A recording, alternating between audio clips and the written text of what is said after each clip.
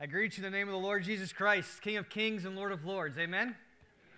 And so we are looking at Christ as prophet, priest, and king. And once again, as we think about those categories, it takes a little bit of undoing to think about Christ as a king, because our word association with people in politics is more of a public servant, right? Today, people that are ruling countries in most of the world are known as public servants, and they are therefore answerable to those that elected them. They can even be removed from office by those very citizens. In our country today, we curb absolute power by having checks and balances, right? But in order to grasp what the Bible says about a king, we have to put away our modern democratic assumptions. In the ancient world, and maybe even parts of the world today, there are those that are absolutely sovereign. They not only define the law, they have the power to enforce it. We might just be able to say they actually rule. They have the guts to do it. They have the rights to do it. They say what goes, and it goes. But we're more familiar with Lord Acton's famous observation about that kind of power. He says this: power tends to corrupt, and absolute power corrupts absolutely, right? In the Revolutionary War, there was a common sign that hung in taverns. It said this: "We serve no sovereigns here." I'm sure you could probably find that in Boston today still in some tavern. Perhaps you can even get it for your kitchen. We serve no sovereigns here, right? But what is it really saying? It is saying, hey, England, we don't have kings. In your face, we have presidents. We elect them, right? That's kind of the feeling behind it. A little bit further on in history is the French Revolution. The most articulate voices were looking forward to a time when, and here's their quote, "when the last king would be strangled by the entrails of the last priest." Kingship is just repugnant throughout history. Nobody wants a king. Our context as sinners, our condition as people, generally speaking, is we hate the king. It actually goes all the way back to the beginning of mankind, right? The very first temptation turned on this point. It really wasn't a matter of eating the wrong fruit, as if it was apples or pears or something, right? What did Satan come to Eve, the tempter, saying? God knows if you eat this fruit, you will be like God. In other words, the very first temptation was to overthrow the authority of God in your life so that you could establish what is right, what is wrong. I'll be creator. I'll be God. I'll do it my way. Isn't the impulse of every single human heart? You tell a kid to put down their phone. You tell a young adult who's living in your house still, mom and dad, that they need to be home at a certain time still. Have a senior saint have to leave their own house and move into the Richard Brown house with rules that aren't their own. And you will see the impulse from 1 day old to 90 years old at the Richard Brown house is, I want to do it my way. I want to decide. Today, it goes into all kinds of issues. I alone have the right to decide what to do with my body. I alone have the right to decide what to do with my sexuality, what to do with my talent, how to spend my money, how to use my time. I and I alone. So friends, family, whether we like it or not, we need to be reminded what the Bible teaches us from cover to cover. You are a created being. We are derivative beings. You know what that means? Think about it like this. We have some engineers in here, and thanks to Pastor Pat's help, I think I found a New England invention that will fit. Okay?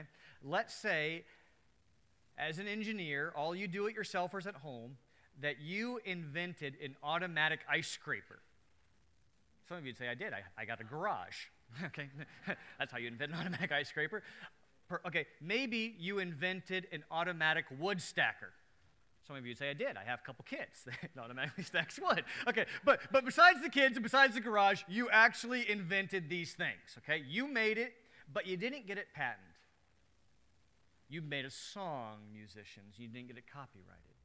And somebody takes it, sells it, and make millions with it. What would you say? I have moral rights over that.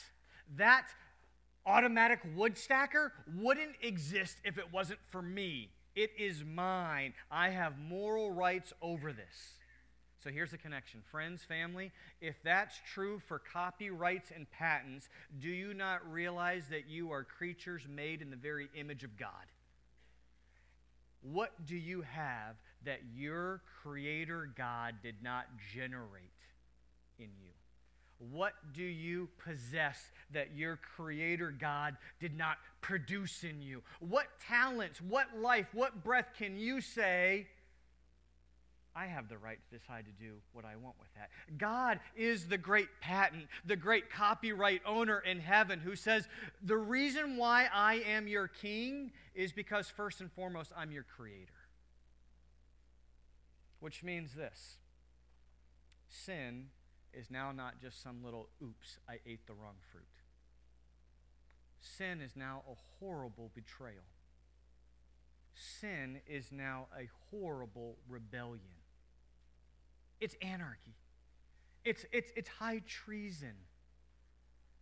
And here's how desperately wicked the human heart is. Not only do we hate the true king,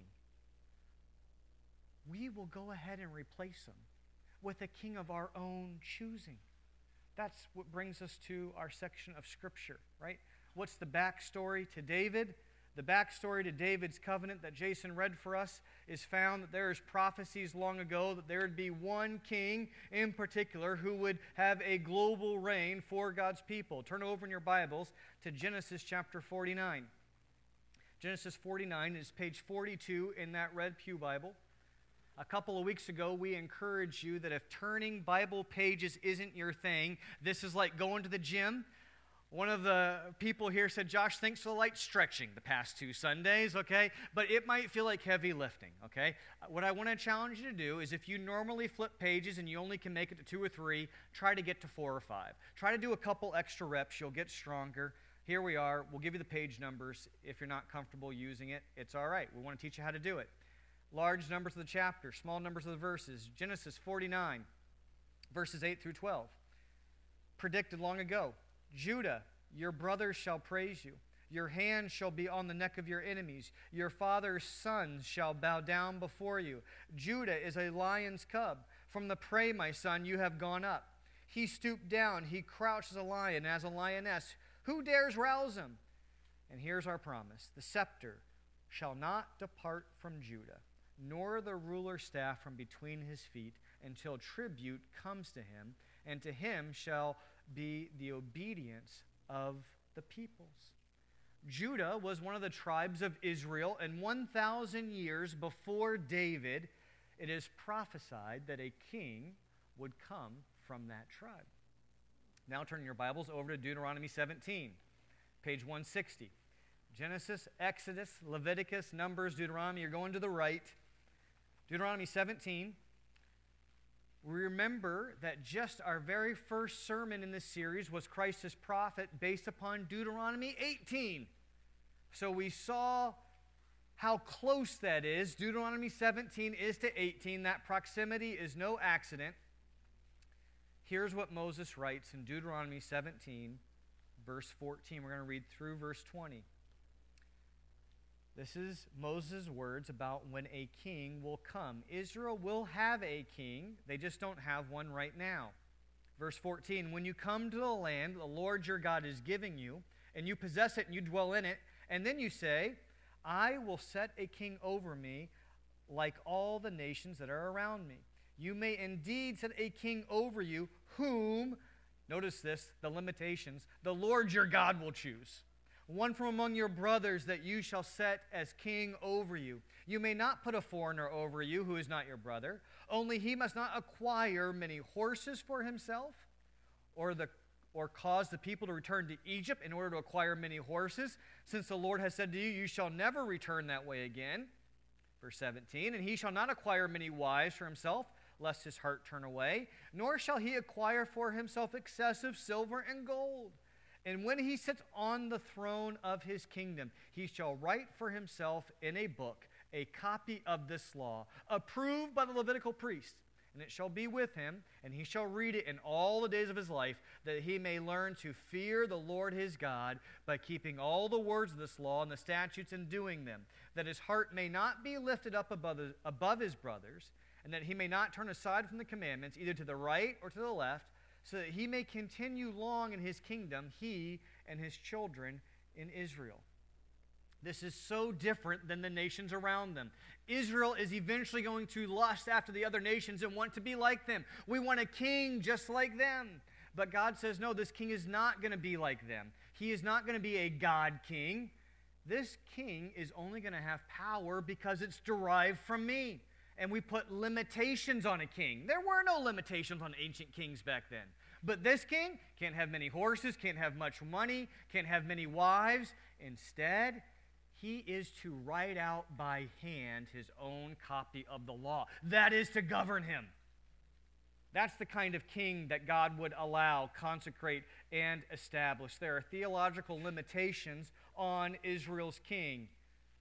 And so in time, Israel did demand a king. Unfortunately, they did it for the wrong motives. Keep going to the right in your Bible, 1 Samuel. You're going to pass Joshua, Judges, and Ruth. We come to 1 Samuel 8. This is where Israel demands a king. We're looking at 1 Samuel 8, verses 1 through 5. Again, this is the context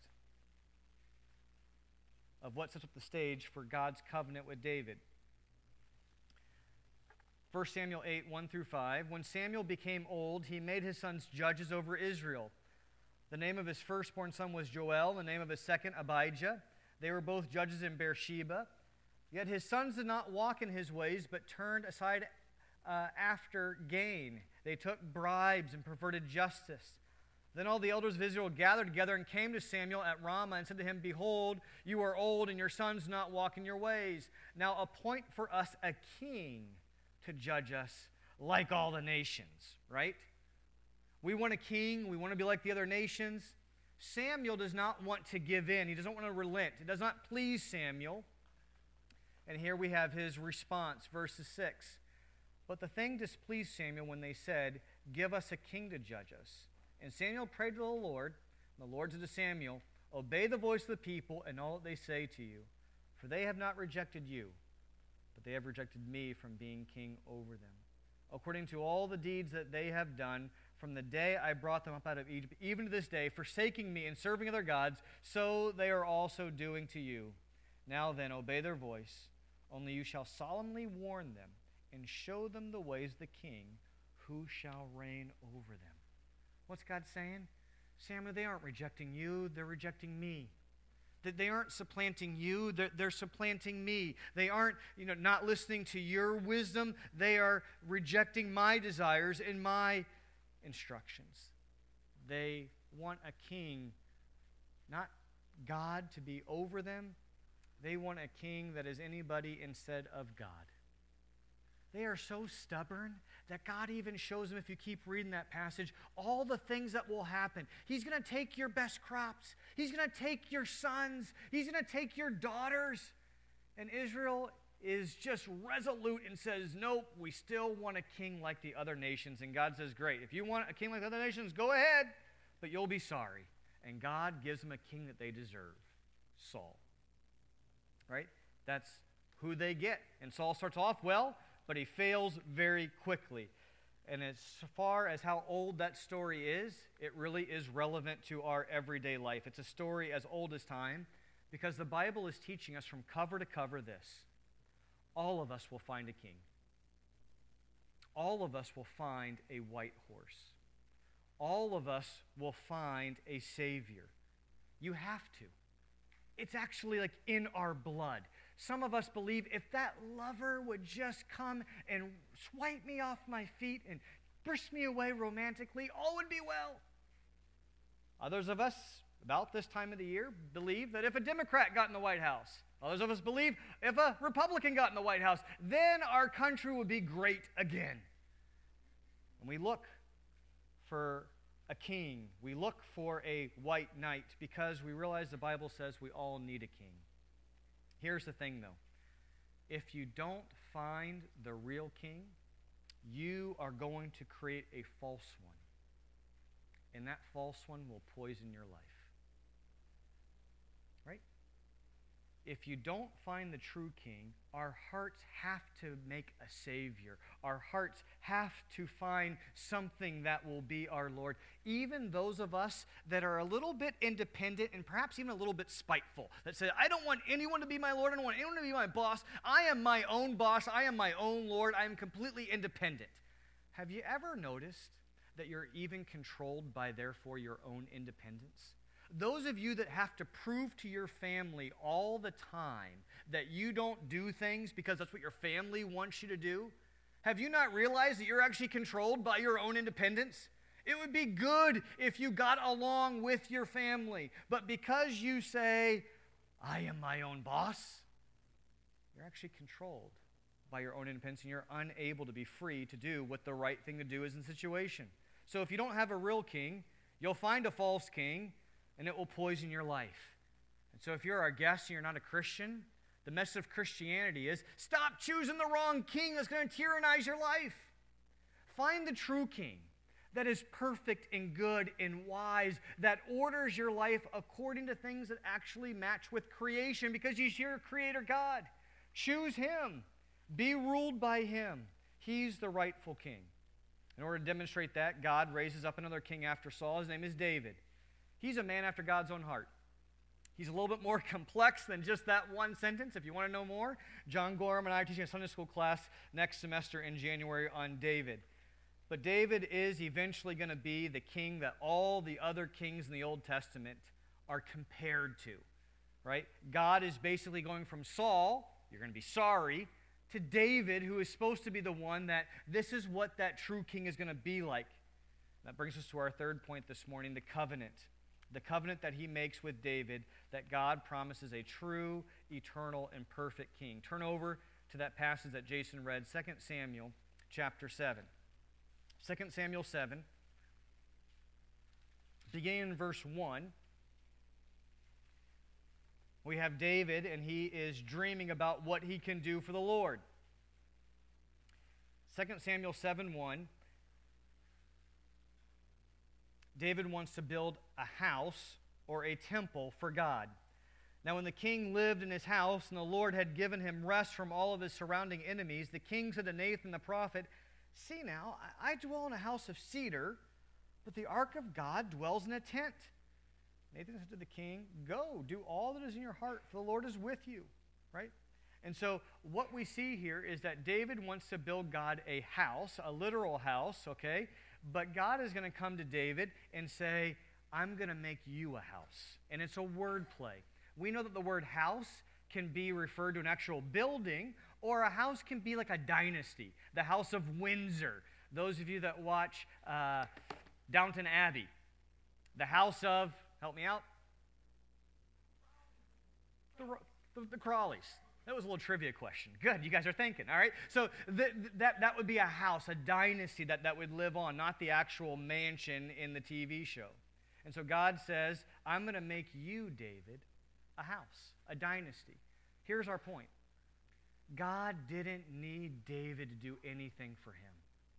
David needed God's promise. David needed God's covenant. What does that mean for you? It's true for us here as well on Sundays. Don't think that we come to church, that we serve in roles to help God out.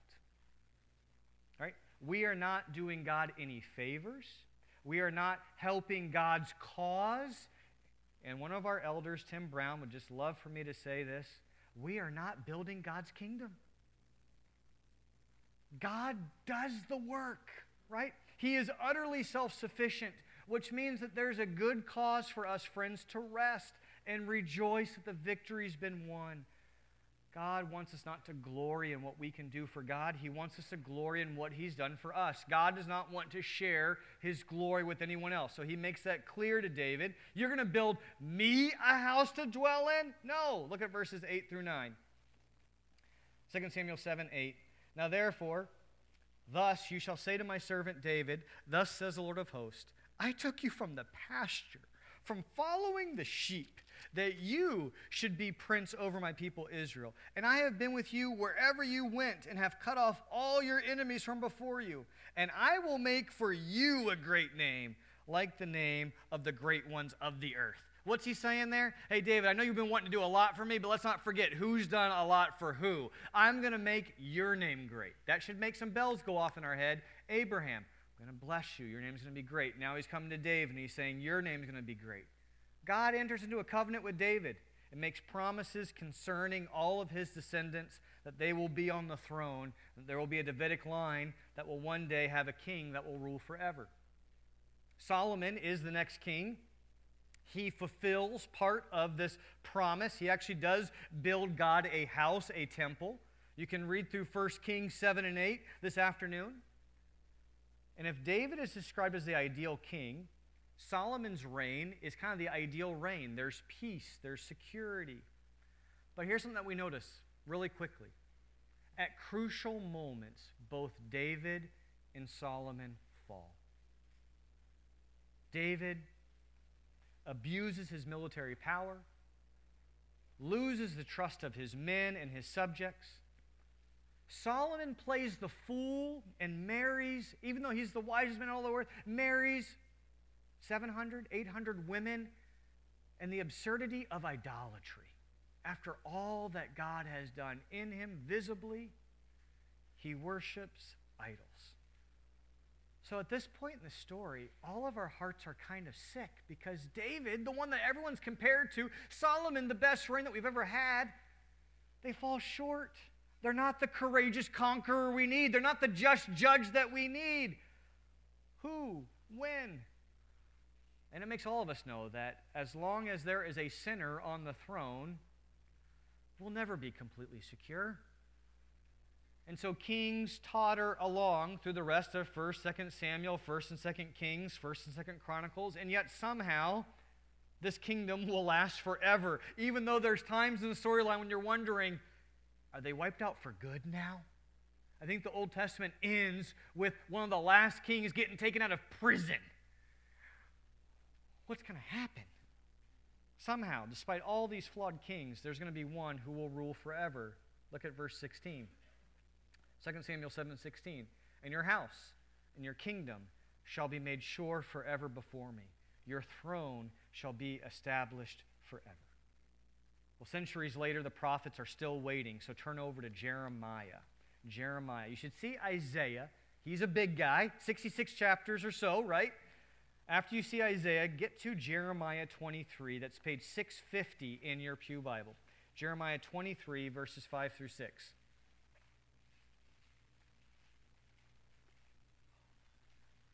Jeremiah 23, 5 through 6. Behold, the days are coming, declares the Lord, when I will raise up for David a righteous branch, and he shall reign as king and deal wisely and execute justice and righteousness in the land. In his days Judah will be saved and Israel will dwell securely. And this is the name by which he will be called. The Lord is our righteousness. A righteous one coming from the line of Jesse, from the line of David. Turn back now to the left, Isaiah chapter 11. Isaiah 11, 1 through 8, a beautiful picture of the messianic reign. Isaiah 11. There shall come forth a shoot from the stump of who? Jesse. There's that Davidic line. And a branch from his roots, and it shall bear fruit. And the Spirit of the Lord shall rest upon him. The Spirit of wisdom and understanding, the Spirit of counsel and might, the Spirit of knowledge and the fear of the Lord. Verse 3. And his delight shall be in the fear of the Lord. He shall not judge by what his eyes see, or decide disputes by what his ears hear, but with righteousness he shall judge the poor, decide with equity for the meek of the earth. And he shall strike the earth with the rod of his mouth, and with the breath of his lips he shall kill the wicked. Righteousness shall be the belt of his waist, the faithfulness, the belt of his loins. The wolf shall dwell with the lamb, the leopard shall lie down with the young goat, and the calf and the lion, the fattened calf together, and a little child shall lead them. The cow and the bear shall graze, their young ones shall lie down together, and the lion shall eat straw like the ox. The nursing child shall play over the hole of the cobra, and the weaned child shall put his hand on the adder's den. They shall not hurt or destroy in all my holy mountain, for the earth shall be full of the knowledge of the Lord as the waters cover the sea. Right? Beautiful picture of what it will be like when Christ reigns. To reign forever, this king will have to be so identified with God that he actually can be called God. Flip back to Isaiah 9, verses 6 and 7, a great Christmas passage. Who is this king? Isaiah 9, 6 through 7 identifies this king as someone who can call himself God. For to us a child is born, to us a son is given, and the government shall be upon his shoulder, and his name shall be called Wonderful Counselor, Mighty God, Everlasting Father, Prince of Peace. Of the increase of his government and of the peace there will be no end on the throne of David and over his kingdom, to establish and uphold it with justice and with righteousness from this time forth and forevermore. The zeal of the Lord of hosts will do this. So who is this forever king? Who is the one that will rule over the nations? Who will set up this millennial kingdom? Now let's flip all the way to the New Testament to get our answer that Christ is the climax. Christ is the true king. Luke chapter 1. Matthew, Mark, Luke. That's page 855.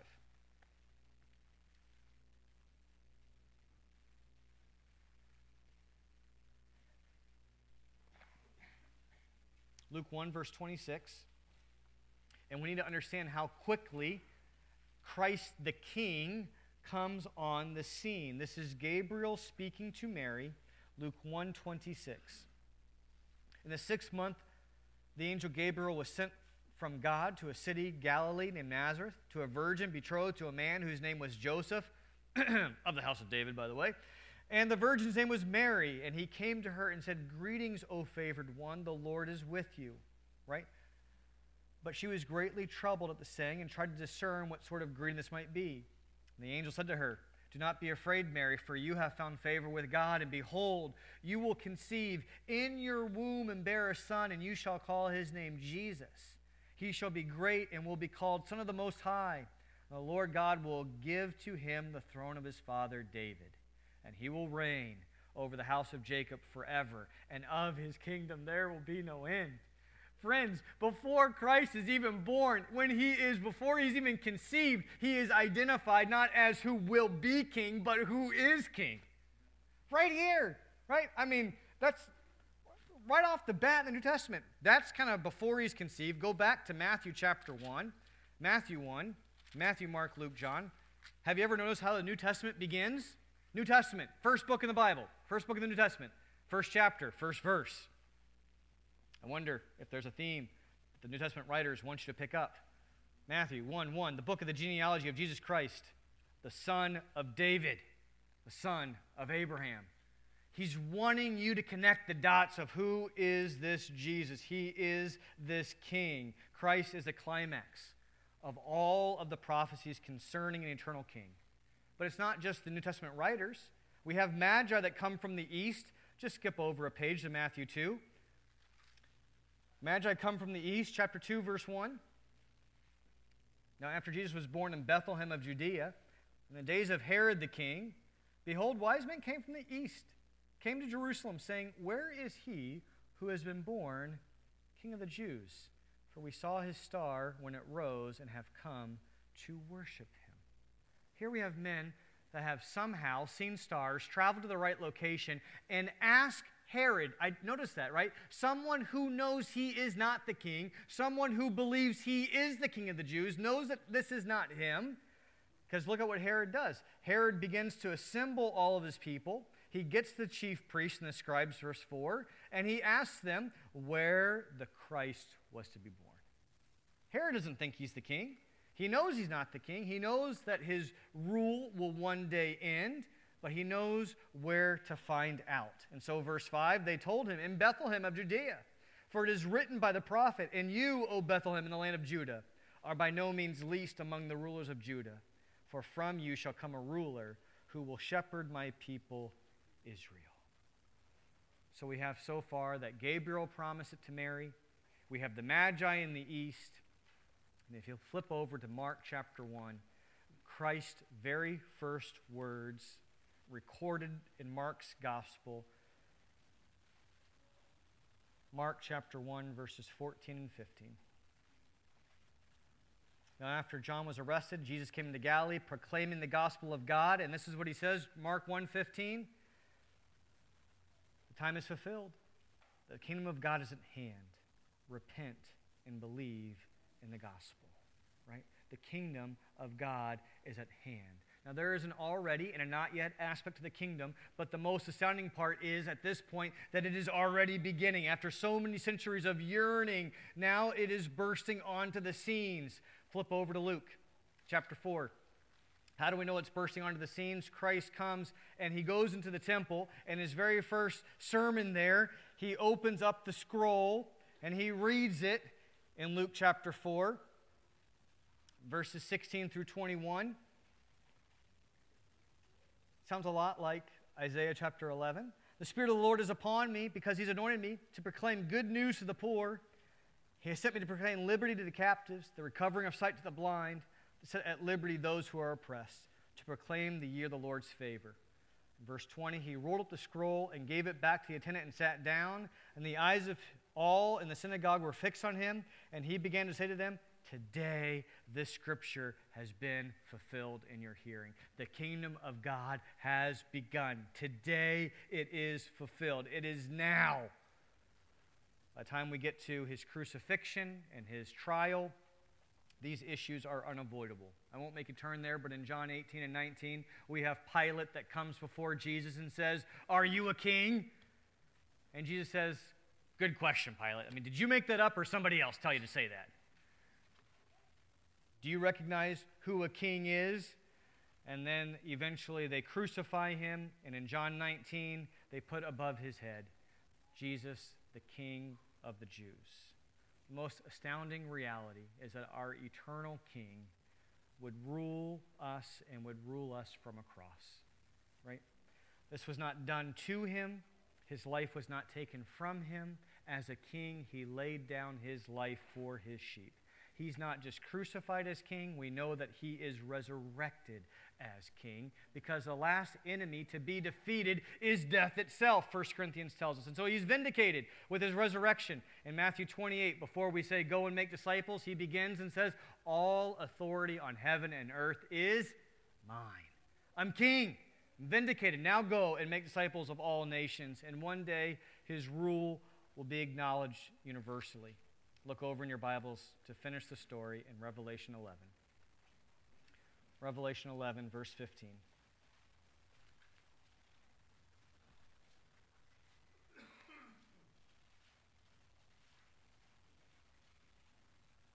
Revelation 11:15. That's page 9. It's page 1034. The seventh angel blew his trumpet. There were loud voices in heaven saying, the kingdom of the world has become the kingdom of our Lord and of his Christ, and he shall reign forever and ever. Right? So we have a true king, a king that is above all kings, a king that is behind all kings. I guess the million-dollar question is, how do you treat this king? How do you treat this king? A lot of us have believed in Jesus in a general way, but maybe we're not treating him as king. To treat him as king, you have to do two things. Here's our application. First is to receive the king. We've been talking about Christ as prophet, priest, and king. And in Matthew 12, verses 41 through 42, Christ has a very dramatic statement. He says that a greater than Jonah is here. Well, what is that? A greater prophet. I'm a better prophet. A greater than Solomon is here. What does that mean? I'm a greater priest, or I'm a greater king. We learned last week from Hebrews that Christ is a greater Aaron. He's the ultimate priest. It's quite a claim to be prophet, priest, and king, and to be better than Jonah, Aaron, and Solomon. How should that impact you and me, that Christ is the ultimate king? If you're here as a non-Christian, we're glad you're here, but Christ wants to force the issue of his being king on you to melt your heart. But you have to realize that there is no in-between. Christ doesn't just slip into Jerusalem and accidentally die, just slip out. He sets his face towards Jerusalem. He forces Pilate to deal with it. He forces his people to deal with who he is. And the cross of Christ can be a stumbling block. It's across the crossroads of humanity. It's right there, this big rock. You either build your life on it or you're crushed by it. And Christ is there in the Gospels, and he's saying to all of us today, either crown me or crucify me. But there's no middle ground. If you're here as a non-Christian, we just have to let you know that there's not this easy believism. These are earth-shattering perspectives. For our Christian friends, thinking about Christ as king means that Christ cannot just be a cute little addition in your life. I know it's cute to come to church when it's your favorite thing, or when it's a certain kind of holidays, or when your whole family might be in town. But it's not just about Sundays, it's about all of our life, and Christ has a claim even to our thoughts. I was just trying to think about that all week long, just completely humbled and completely destroyed all week. It's one thing to say, Christ, I have to be obedient to you in my actions. And then you got that Corinthians 10 passage. It says, bring every thought captive to the obedience of Christ your King. Like, every thought has to be captive? What obedience do you demand, Lord? I can't trifle with you. I can't just play around. You won't permit it. I have to submit to your lordship in all of my life, even my thought life. So my Christian friend, have you acknowledged the reign of Christ in all of your life? Where do you let sin reign instead of Christ? Do you ask him for kingly gifts like spiritual growth, life and fruit and conversions of the loud nights to come to him? Or are you asking for a better car, a nicer house, a better job? Things that are going to pass away anyways. John Newton wrote this, "Thou art coming to a king, large petitions with thee bring. His grace and power are such, none can ever ask too much." Is the King of David a nice addition in your busy life? Second, accept the king. You have to receive him, but you also have to accept him. That means you have to submit in the way in which he's ordering your life. That's a tougher one. I went from my thought life this week to thinking about I have to submit to how God is ordering my life. Some people are really good at being obedient to what he says, but when things come into your life that you don't like, you think, this isn't right. That's not fair. Look at how these circumstances in my life are going. Well, what does it mean to treat Christ as king in that way? King, you know best. You know best. It doesn't mean you put on a cheery smile and you say, I'm just praising Jesus, everything is fine. I'm sure he knows best in that sense. No. You have to wrestle. You have to struggle. Hear this from Job 23, verses 8 through 10. It's one of the better times where Job is wrestling, and he basically says, I don't sense God's presence in my life. I don't understand why God is allowing this to happen. It's filling me with terror. But then this is what he says. Behold, I go forward, but he's not there. And backward, but I don't perceive him. On the left hand, when he is working, I don't behold him. He turns to the right, but I don't see him. You see the despair that Job has? But he knows the way that I take. When he has tried me, I shall come out as gold. Right? Do you know what Job's doing there? He's accepting that Christ is king. He's saying, I don't understand what things are going on. It terrifies me. I wrestle. But I know if I respond obediently, I know if I accept what he's giving me, I know if I'm faithful in this fiery furnace, I'll come forth as pure gold. What is pure gold? I'll be humbler. I'll be more sensitive. I'll be more loving. I'll be more compassionate. Friends, how do we submit to this king in our circumstances? They're purifying. Do you give Jesus the kingship like that? If you're here and you're a non-Christian, have you seen that Christ's trials and God's trials that he sends you is his way of getting you to accept his reign? In Daniel, we meet this king named Nebuchadnezzar. He's probably the most arrogant king, one of the most arrogant kings that we have. And eventually, God humbles him that he has to eat grass like a cow. King, and yet he behaves as a cow. And after he is broken and accepting that God is king, this is what Nebuchadnezzar says. At the end of the days, I, Nebuchadnezzar, lifted my eyes to heaven, and my reason returned to me, and I blessed the Most High, and I praised and honored him who lives forever. For his dominion is an everlasting dominion, and his kingdom endures from generation to generation. All the inhabitants of the earth are accounted as nothing, and he does according to his will among the hosts of heaven and among the inhabitants of the earth. And none can stay his hand or say to him, "What have you done?" Here's Nebuchadnezzar, humbled underneath the mighty hand of God, and says, "None can say to you, 'What have you done?'" Friend, there is no refuge from this king, but there is refuge in this king, a blessed refuge. We're going to stand and sing this gospel into our hearts. Whatever my Lord and King ordains is right. It's a tough song. If you can't sing it, just meditate on the words. Pray for Pastor Pat and I as we try to lead it. Thanks.